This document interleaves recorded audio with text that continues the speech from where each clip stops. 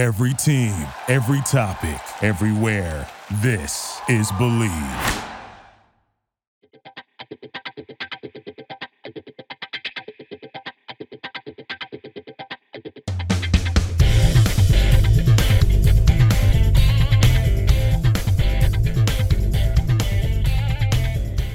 Welcome back to Believe in Softball. I'm your host, Jenna Becerra, and what a time it is right now.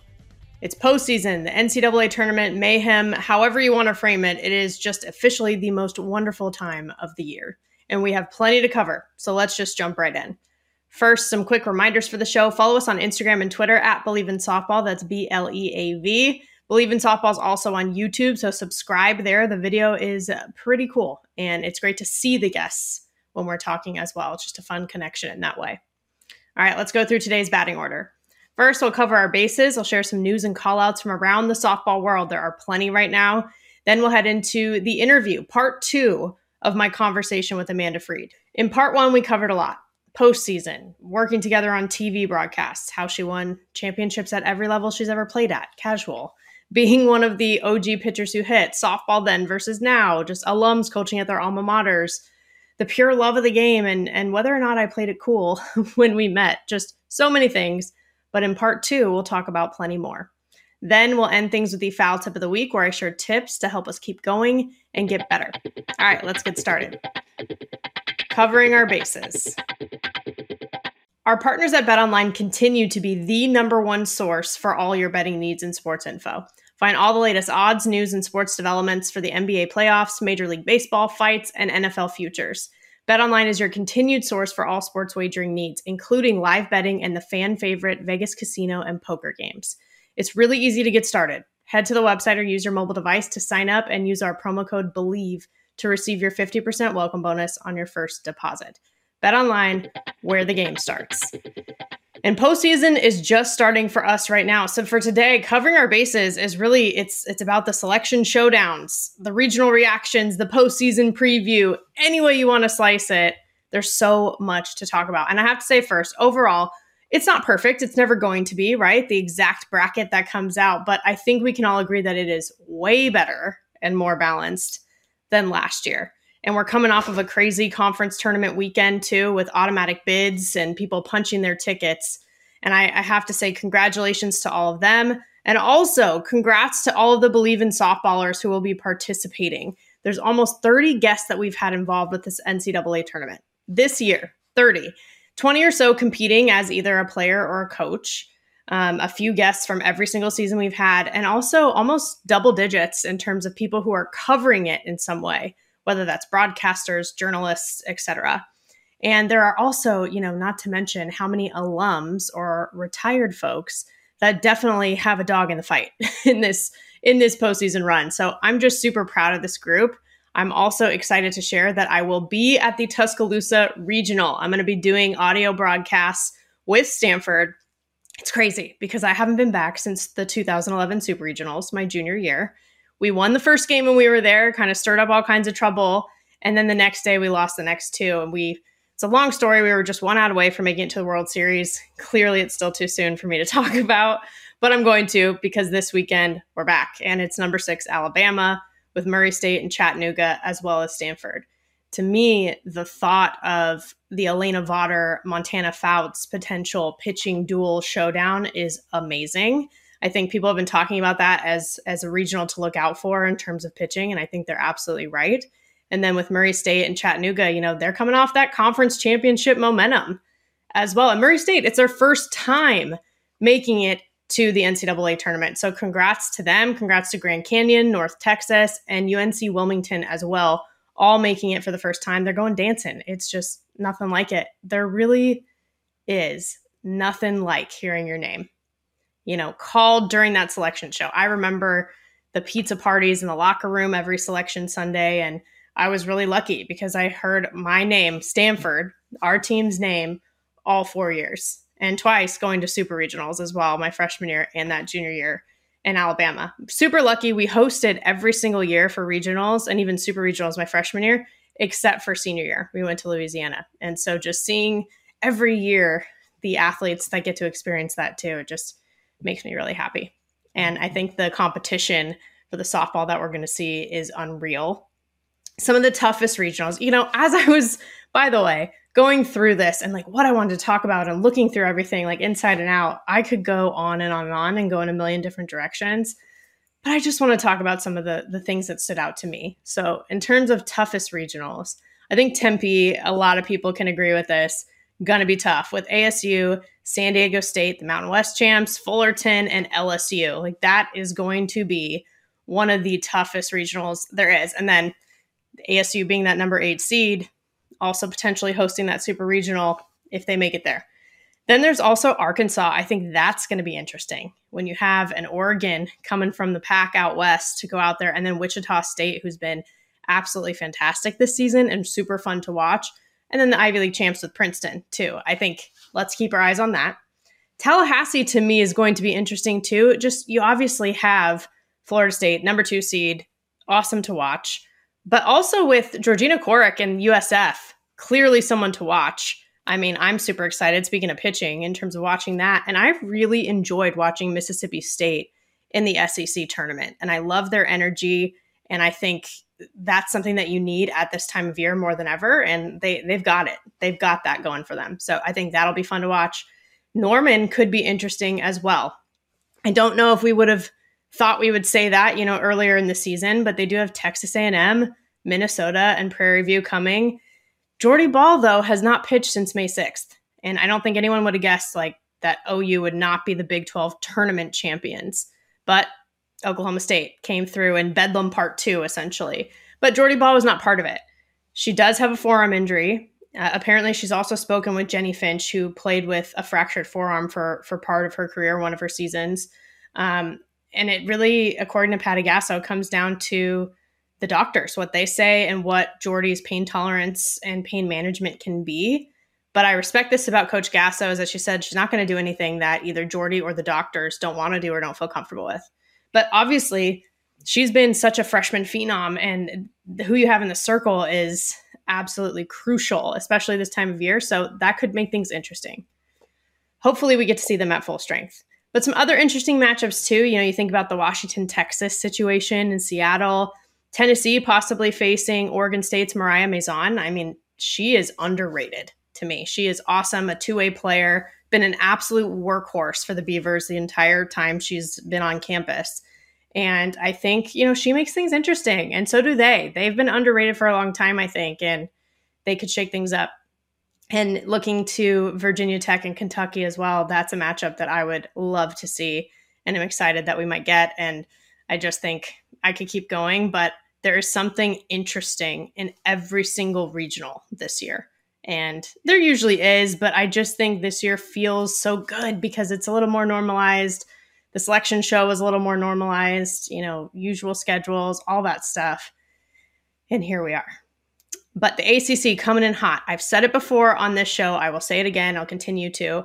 This conference is on fire, and I think it's just going to keep growing. 4 national seeds. Florida State number 2, like we said, Virginia Tech number 3, Clemson number 10, Duke number 12. Think about how Clemson, just their second full season they've ever competed in, and they're a top 10 seed. That is unreal. You think about Duke, too. It's been 5 years or so that they've even existed, and they're at number 12. And talking with Lonnie Alameda and Coach Rittman in the 2nd and 3rd episodes this season on the show, it was awesome to get their perspective. And we also talked with Marissa Young from Duke last season. And so first of all, I recommend listening and watching if you haven't yet, because they give some great insight into the programs, how they've built them, the ACC, the landscape as a conference, and just the national standings as well. And I think they're super hungry, these teams. The visibility they've had with the ACC network launching has been huge. It was reminiscent of when the SEC network launched, and that conference got a lot more attention, and that helps with recruiting and helps you build a program, right? And so we've sort of seen the attention start with the Pac-12 in the early years, move to the SEC, and I think the ACC is grabbing that torch, and there's Notre Dame and Georgia Tech who will also be competing in this tournament. But speaking of the Pac-12 too, 7 out of 9 teams made it to postseason, and 6 have potential SEC matchups, which is interesting. That's always such a postseason vibe to see those two, either that or the, St. Pete Clearwater, Mary Nutter tournaments in the preseason. But 3 of the Pac-12 teams had national seeds. It was a big conversation, a lot of chatter on social media with ASU being the Pac-12 champions and beating UCLA head-to-head in their series during conference play, but getting the lower seed. I think ultimately, if you look at this, it's consistent by the committee throughout the rest of the bracket too, in a lot of ways, but it seemed to be a focus on RPI, which UCLA was higher in, strength of schedule, which UCLA was higher in, and the overall body of work. To me, I think, conference champions and head-to-head should matter. I don't know that they take that into a ton of consideration as of now. I think ASU has been really good at just letting the chip on their shoulder motivate them the entire season. They've talked about having a target on their back and how, people kind of hate us, but they've let it fuel them and it's worked. So you know what? Just keep that rolling. Like, why stop now? The selection show's over. They're just ready to compete at this point. So I think that's going to be exciting. It also, in my opinion, having covered the Pac-12 in depth, it could have easily been all 9 teams that we saw in postseason. No one with a losing record. Utah has that exact 500 record, 27-27, but have competed day in and day out. They played Oklahoma super closely. There's a lot of moments that they've had over the season, including run-ruling UCLA, beating Stanford as well. There's a lot. But they're also all in the top 53 in terms of RPI, Cal being in that 53 slot, but others being a lot higher, right? So it's interesting. It could have happened. We've seen it happen with the SEC where all 13 teams make it, but 7 out of 9 is still pretty impressive. It's just one of the most competitive conference seasons that I think we've seen in recent years from the Pac-12. That gap from the top tier of the Pac to the bottom tier has closed significantly, and it's a really fun conference to watch, and we'll see that come to play continuously in the postseason. And I think it's cool just to see the influence when we think about the roots of college softball and what laid the foundation.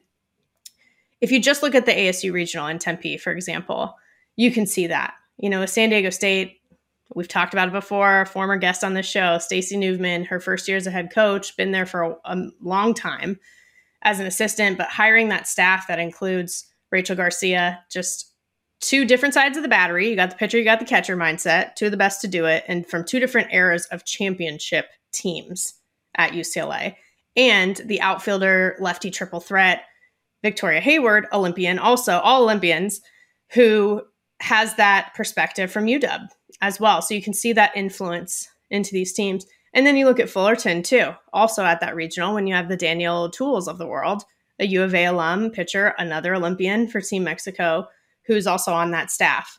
So to see that is really cool. You look at the same thing at the UCLA regional with Loyola Marymount being there, Taraya Flowers, the head coach, who's built that program up beautifully. So for her to sort of go home like that to LA is fun to watch. And even outside of the Pac-12 hosted regionals, but you look at the Duke regional, Liberty's going to be there. Dot Richardson, one of the best ever, another Olympian, UCLA alum.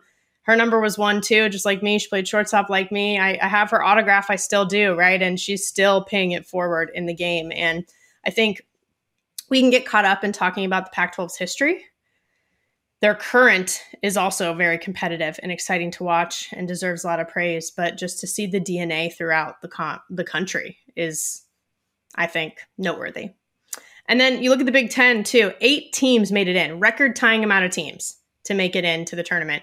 Northwestern's the only one with the national seed at number 9. I have to say, Danielle Williams is legit. Lefty pitcher, 2-way player, saw her play at Stanford and host, got to call some games when she was a freshman, and she was an immediate impact, and she's tough. So I'm really excited to see her compete. And you know what? I think this conference has been underrated in recent years.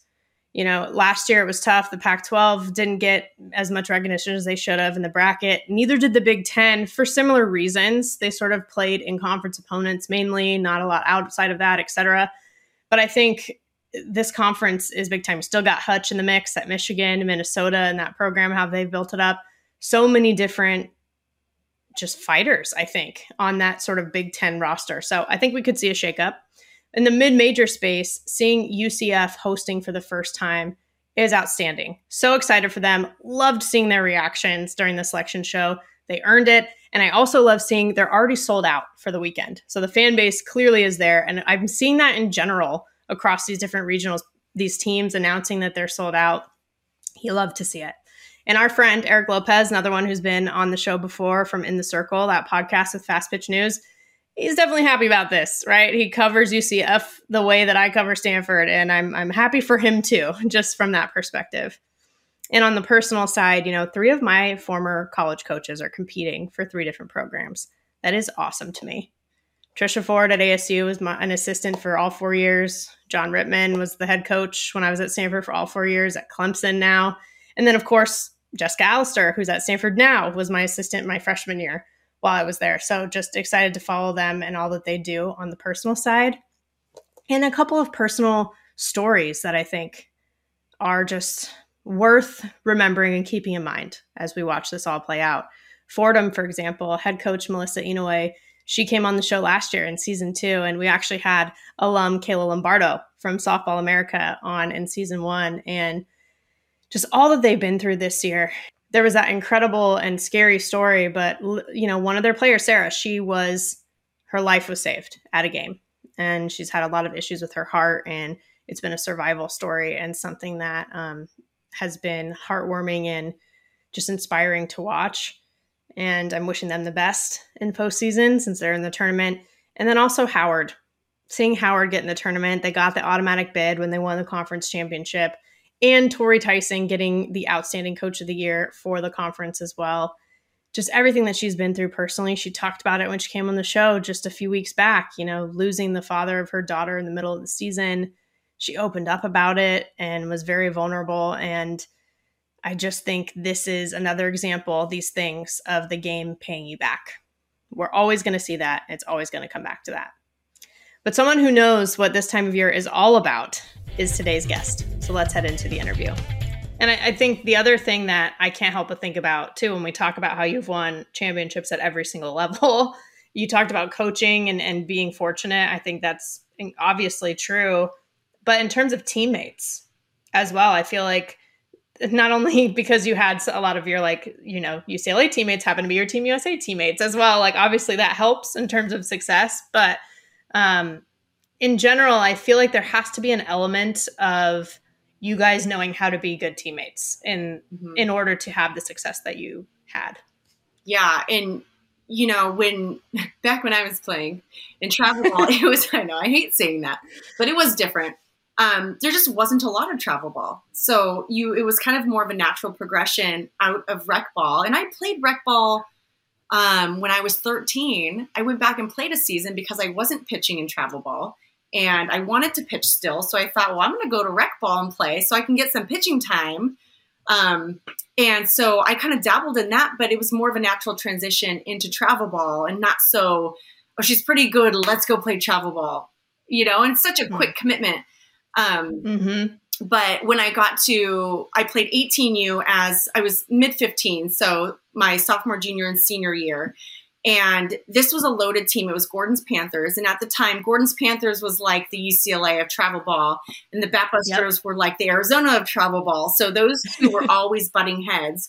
And then there were a couple of other, like the Cruisers were around. And I shouldn't probably start to think like I should name them all because I'm going to miss them. But there were maybe a handful of really good organizations. But that was really it.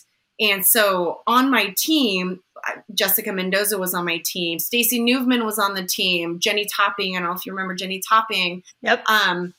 We had just up and down our lineup, the 15 to 18 girls in the lineup were all D1 athletes, but not everybody could play the field all the time. And I think what was such a cool lesson was nobody whined about, well, at least not that I knew of, which is another lesson, but nobody really whined about playing time. We got the most work and the best work. I don't know, the best drive and push from working with each other and alongside each other. So, we played with the best. And so we constantly pushed each other at practice, but it wasn't an unhealthy competition. It was completely for the team, and we won championships. Our parents were fantastic supporters. So, you hear about the car ride home, and my parents were never, talking about what somebody else's mom or dad said, or I can't believe so-and-so made an error. I think too much of that goes on today, unfortunately. And there are still some fantastic parents and, I love that. But I think because of the nature of how competitive recruiting is and just finding a team to get playing time and all that stuff, it's hard not to, want the best for your kids, especially now being a mom. Like I understand now how hard it is to navigate, how far do you push? How far do you let it go before you need to step in? That stuff is hard. But I feel like I was really grateful that my parents separated my on the field and that experience from my teammates' experiences, from our home experience. Like they were all compartmentalized to where softball wasn't my life and it didn't interfere with my relationships with my teammates. And that's really why we won. Yeah. Gosh, see, that is so key. But like I said before, it's like that's not an easy balance to strike. Like you do need that support. Like you mentioned, coaches, teammates, parents, like everyone's supporting you to be able to do that at the end of the day. Like that's what I mean is so incredible too. Cause we always say things like it takes a village, but it really does. It does. Yeah.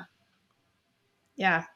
I feel like what you just said also kind of nails it on the head in terms of, it sounds like just from the way you just described your Gordon's Panthers experience, that also prepared you to be able to compete when it mattered in college. That set your foundation, and then the Olympics and then pro and then all of it. Whereas today, if it's more showcase based and, some of those parent conversations like you're talking about, then when it comes to like the World Series in college, especially if you're an underclassman, it's very new to really think that competitively, if that makes sense. Oh, absolutely. And I think that's why we see a lot of athletes.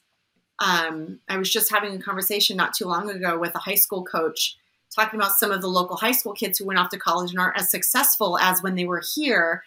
And I think that's why we're seeing in general a lot of athletes that are expected to do great things in college just aren't really prepared for that level of competition. They're not really aware of how drastic of a jump that is.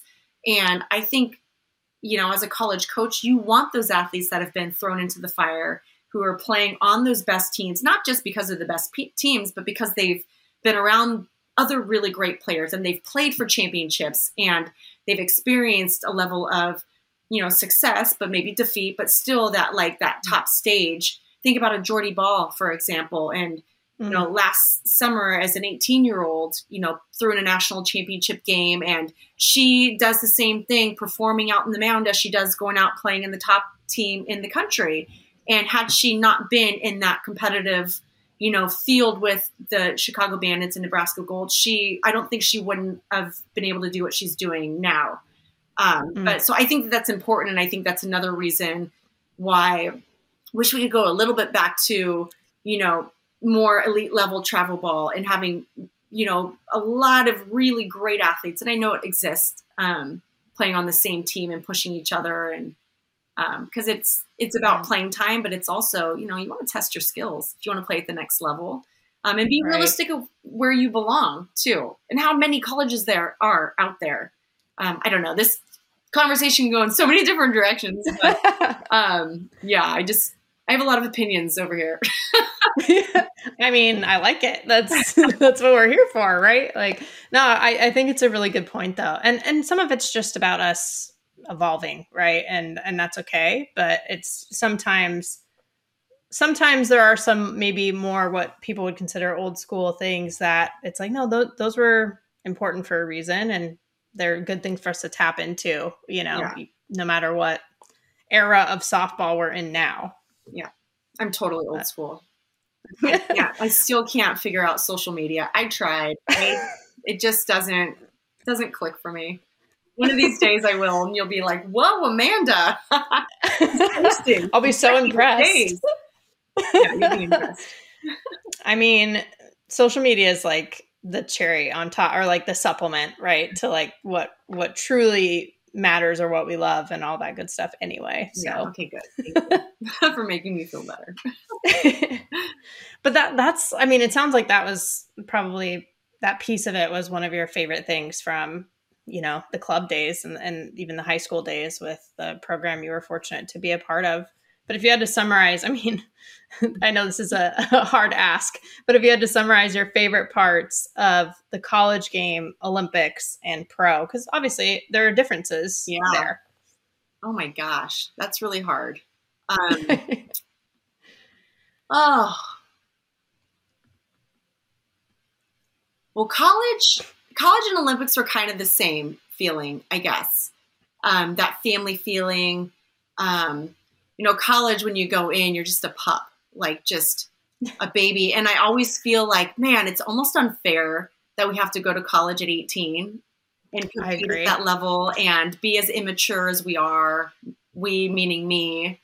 I just wasn't. I wish I could have been I wish I would have acknowledged, I don't know, my experience a little bit more and been able to openly communicate more with my coaches and just grab a hold of the experience. It's really hard to think about that and think, oh, I wish I would have done this differently, because I had a fantastic experience. I just think, wow, how would it have been different if maybe, I had a redshirted my freshman year and then had a COVID year and then been able to compete from 20 to 25, True. Yeah. Lessons along the way. But the sisterhood that I found at UCLA is still there. I talk to my teammates regularly. We see each other regularly. And if we don't, we pick right up where we left off, and we're all having kids now. We get our kids together. And so that's an ongoing thing. And for USA, man, that was a marathon experience for me. So I started in high school.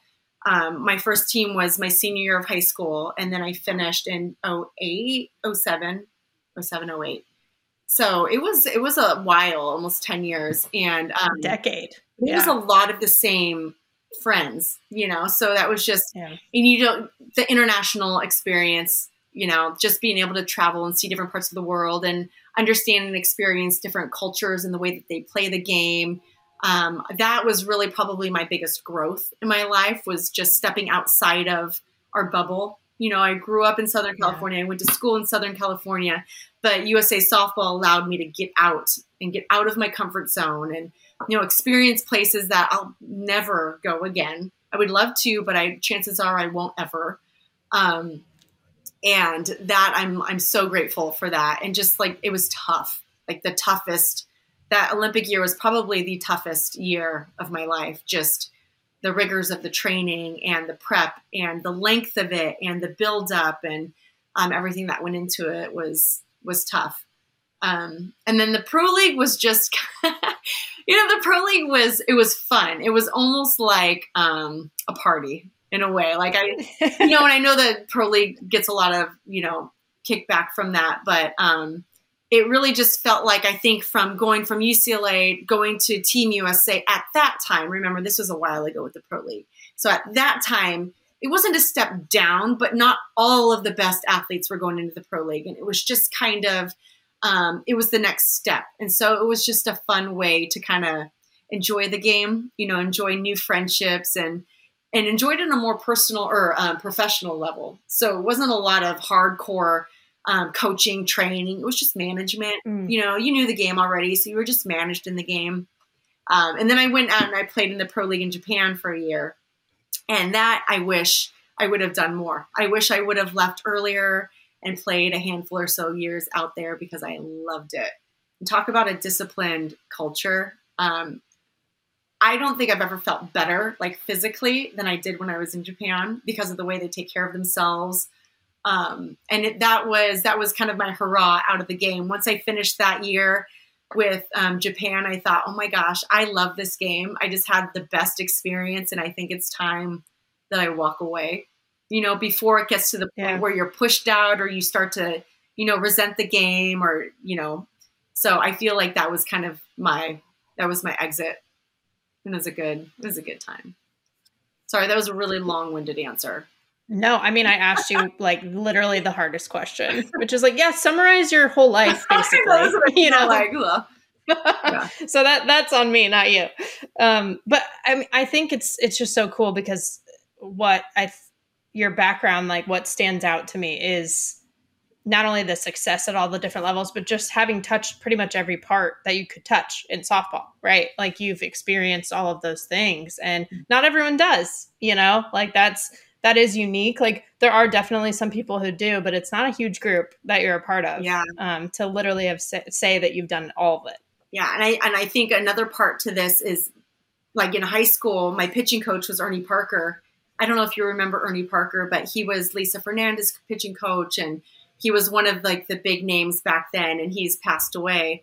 But when I was a sophomore in high school, he started inviting me on his pitching clinics. So he would travel and do pitching clinics, and I would travel with him, and I would be his demo person. But he taught me how to taught. I went to UCLA. Taught me how to teach pitching. And so that is it helped me, first of all, be a better pitcher, just because I was always like taking his lessons in and trying to teach others, which is such a great learning tool for yourself. But he also would take me to Hawaii, Alaska, Iowa, like just different places at a time when clinics were really sought after. Today we've got showcases, and, the way that travel ball is, they already have their hitting coaches and their pitching coaches and their agility. Like there's no real need parents see to go out and seek out a skills clinic. But I was really fortunate to be able to come up in my career during a time where people wanted skill. So you got to travel to places all across the country. I used to go all over the place and just meet different families and young athletes and kind of, share your medal and share your experiences and be a role model and, let them know you could do it too. And just getting in front of them and sharing it. That was cool for me too, because I still have kids from way back that send pictures and say, this was me when I was 8. They're like, 25 now. I'm like, I'm so old. But it's just not something that parents look for now because there's so much information and so many resources for softball.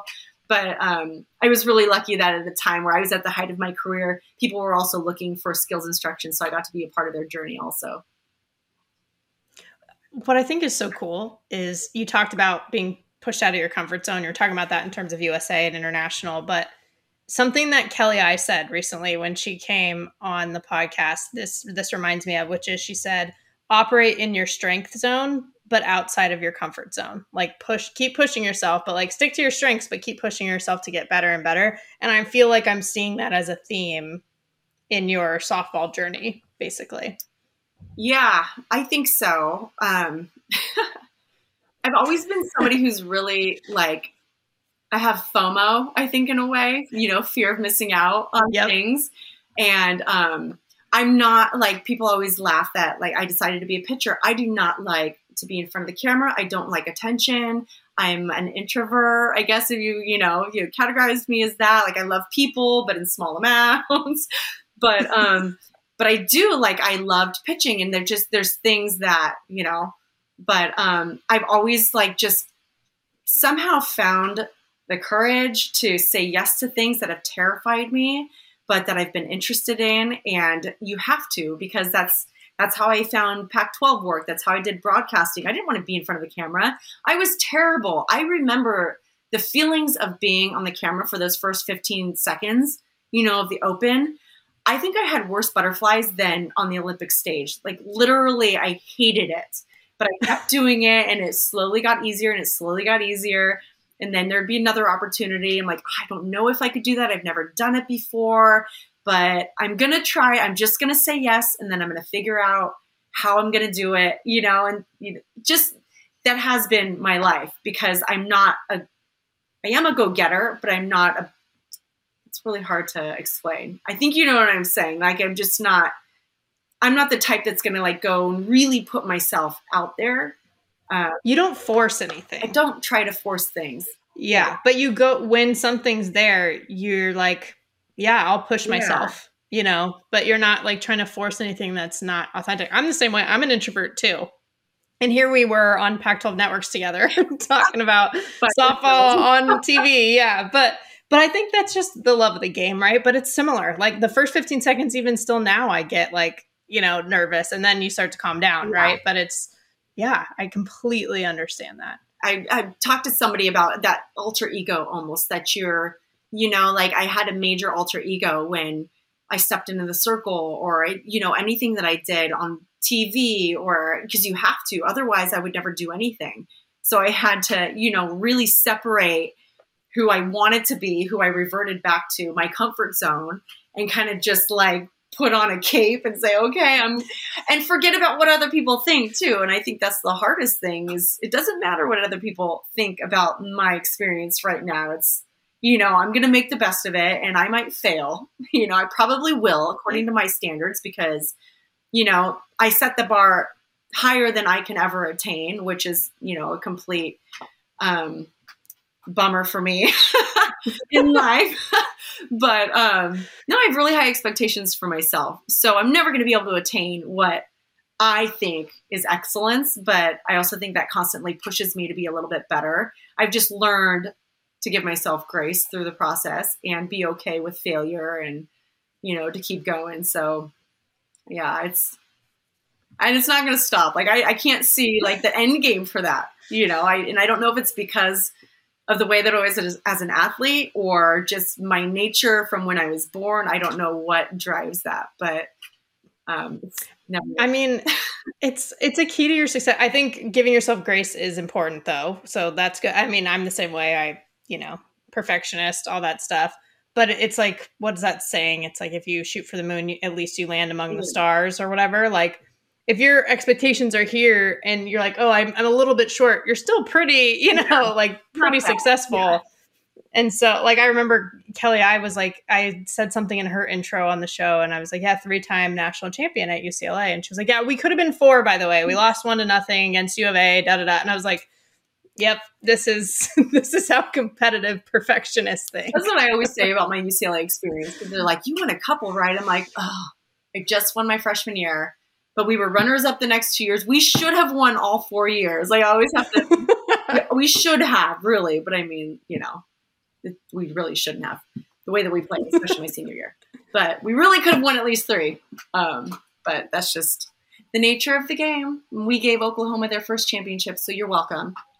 Yeah. And I remember. See, that's when it all started. Yeah. For them.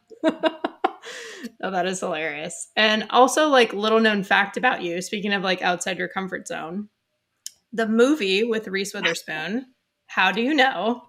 I know that you, and I think a few other teammates of yours, like I think appeared in the movie, but also like helped kind of train her too, right? Yeah. Yeah. It's pretty cool.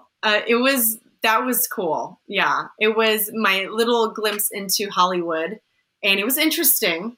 I would love to do one big blockbuster and then that's it. But I couldn't do it as a lifestyle. But no, that was really fun. It was, and Sue actually Inquist was the one that was hired to be Reese's trainer. And so she reached out to me and Andrea Duran, who was living local at the time, and a couple of others. And we would go up and basically just help her understand how to be a softball player. And because in the movie, she was going to be an Olympic softball player. And so we were, teaching her how to run properly and how to move on the field and how to stand, like little things like that you take for granted as an athlete, just the way that you hold your glove on your hip when you're in your position in between pitches. There's a certain way to stand, so little things like that was really fun to be a part of. And then through that, they then needed obviously extras and people to play softball players in the movie. So we did that. Tara Henry, who does D1, was her body double. And in some of the things, I think it was Tara. I shouldn't be. Oh, that's awesome. Yeah, there were a couple of them. It was Tara. Yeah. But yeah, it was a fun experience. And we filmed out in Philadelphia, and it was, a bunch of us softball players together, just kind of having fun outside our comfort zone, just going with the flow and working with these major actors and producers and just having a good time. Well, I have to tell you, I distinctly remember for one of the series, I don't remember what year it was, but it had to be obviously before the movie came out. We played at UCLA that year.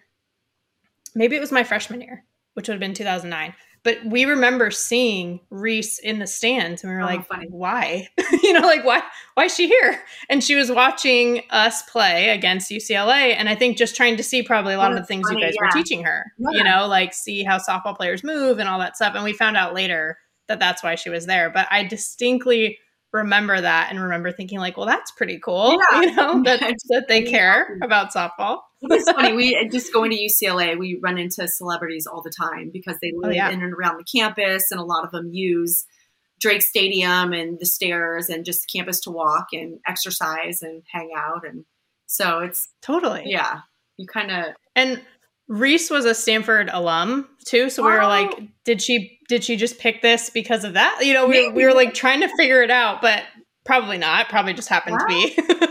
Maybe she probably had to choose a game and said, oh, well, I'll go to the Stanford game. That'll be fun. Maybe. Was it a good game though? Do you remember? I remember we were good. UCLA and us, we were both good. Like it was like us and Washington who ultimately won the national championship that year that were all like at the top of the pack. So I do think it was a good game. I don't remember who won. Okay. We'll have to go back and look. Which maybe means UCLA won and I'm just blocking it out. You're not remembering it, yeah. Yeah, that's probably what it means.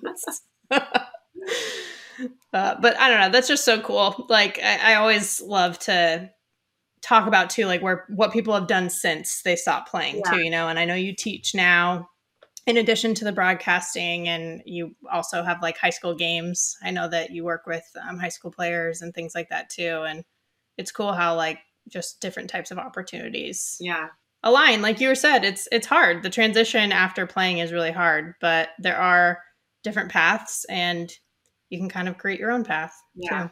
No, and again, like I say yes to pretty much everything. And it's always that softball piece that's hard to let go of. And I don't think I ever will. So trying to hold on to that and start a new career.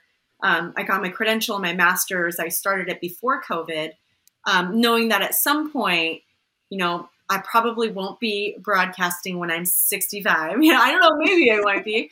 But at some point, especially with all the streaming and everything that's been going on, I'll probably have to think about transitioning. My kids are still young. I want to spend time with them. I don't want to spend a lot of time on the road. So when I got my master's in credential and started teaching at my kids' school, but still doing softball stuff and then coaching high school. And so I kind of still have my hands and feet in everything, which can be overwhelming. But I don't think I would have it any other way. Like I operate best multitasking and keeping busy, as I was a pitcher and a shortstop and a hitter and an outfielder. Like that's just how my mind works. So exactly. I think I would be completely bored if I did one thing. And it all comes full circle, all comes back around. Yeah, exactly. Exactly.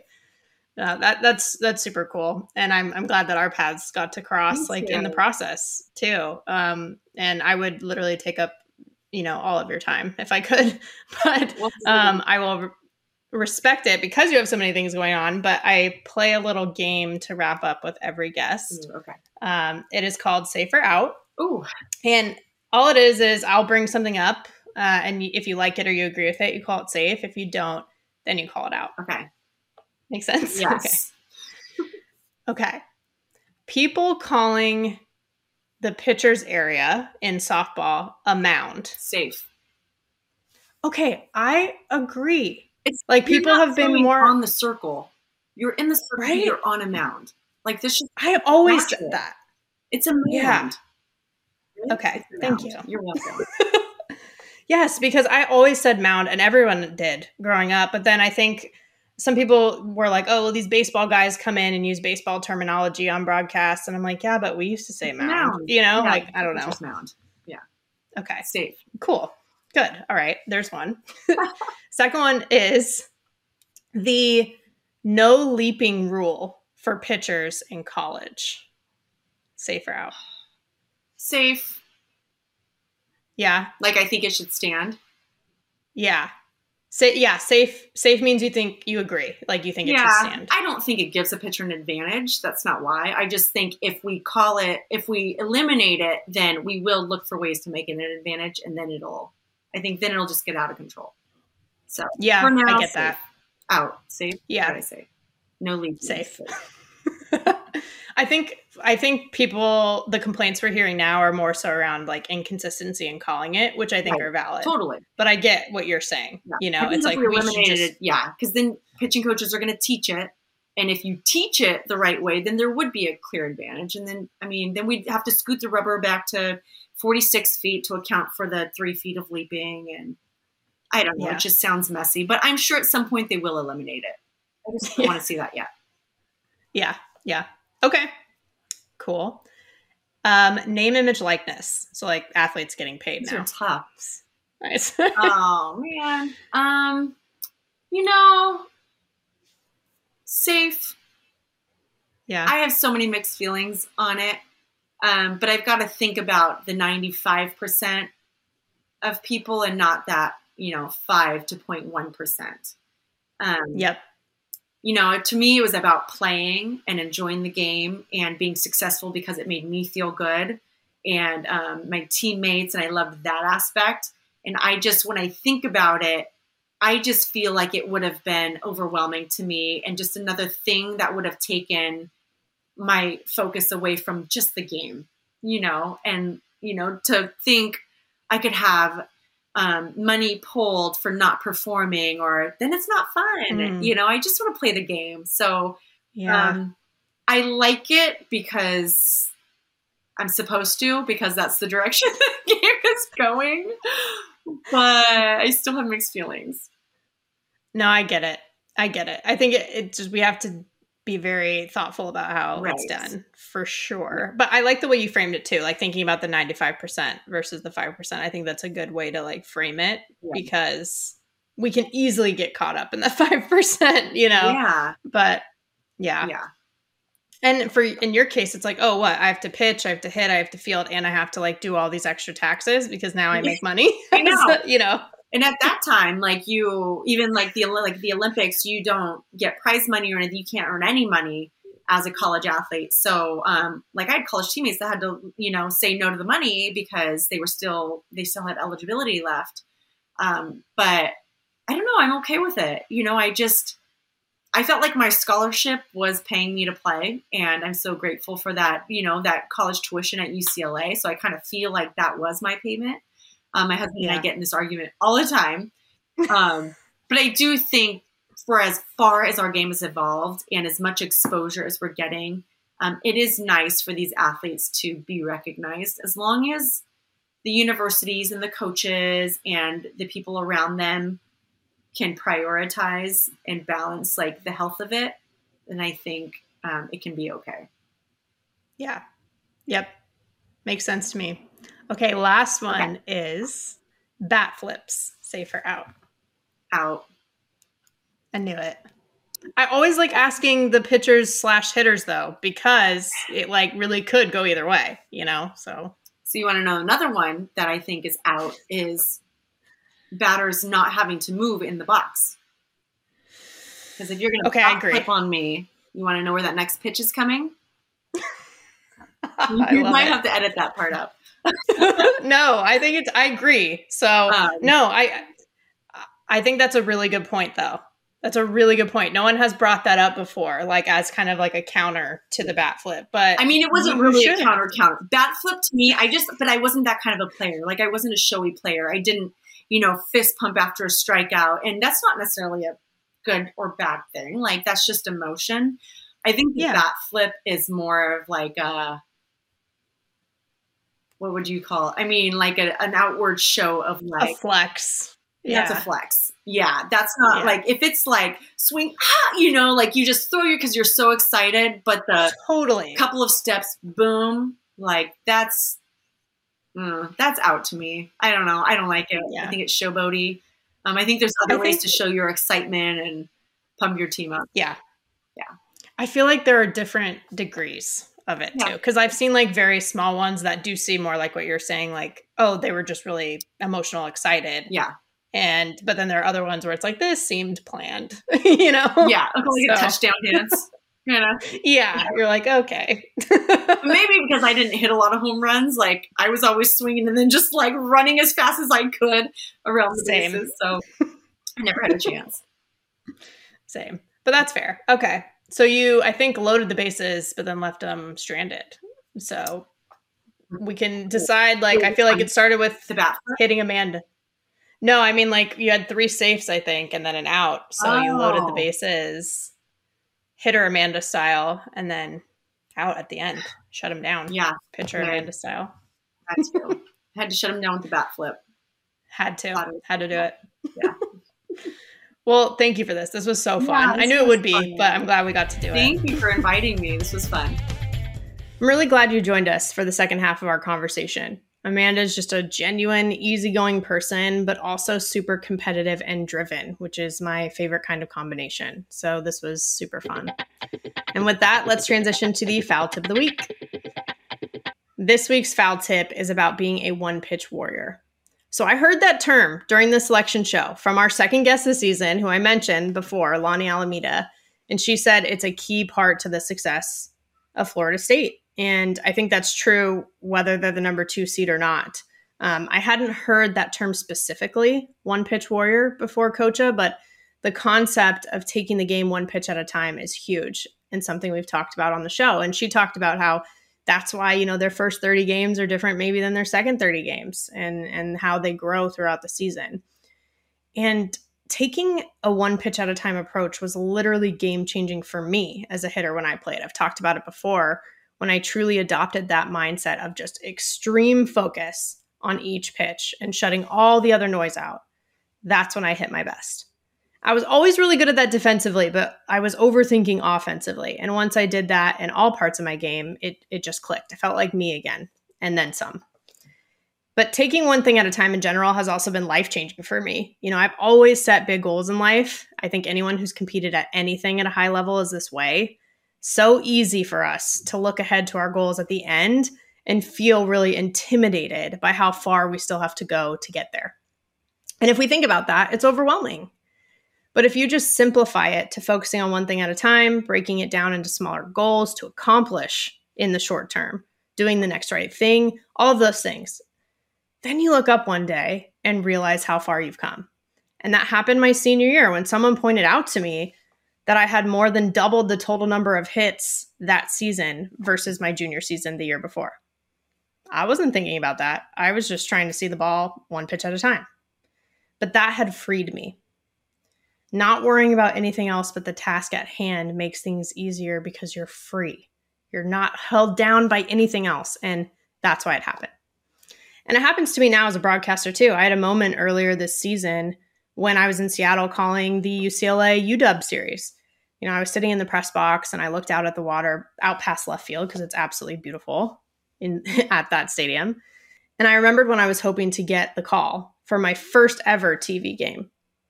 And here I was now calling a top 10 matchup. And I thought about all the work that had come in between those moments. You know, last time I called the UW series was less than a year before that. And I got to work with the great Kate Scott, who broke barriers this season as a play-by-play announcer for the 76ers. You know, a woman in the NBA. It's awesome. And I got to work with her. And now she's a friend. You know, there is still so much further to go for my goals. But being able to recognize and appreciate when taking one thing at a time paid off was a great feeling.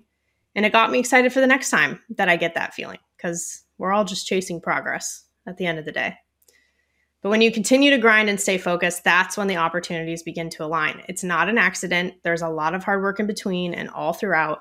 But when you tackle one small win at a time, that's how you end up with a whole stack of wins and truly become a winner.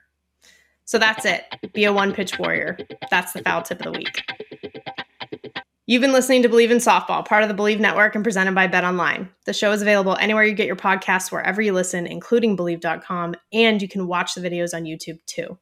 Subscribe, rate, and if you liked it, write a review for the show. If you didn't, don't worry about it. But I appreciate your support and want to know what you think. Follow us on Twitter and Instagram at Believe in Softball. Again, that's BLEAV. You can always reach out to me on Twitter at JennaBecerra01 and Instagram at JennaBecerra as well. As always, thank you for tuning in and catch you soon.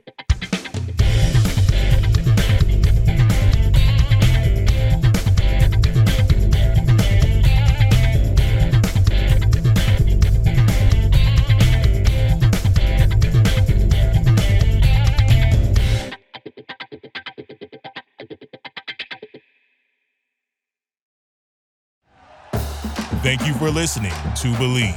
You can show support to your host by subscribing to the show and giving us a 5-star rating on your preferred platform. Check us out at Believe.com and search for BLEAV on YouTube.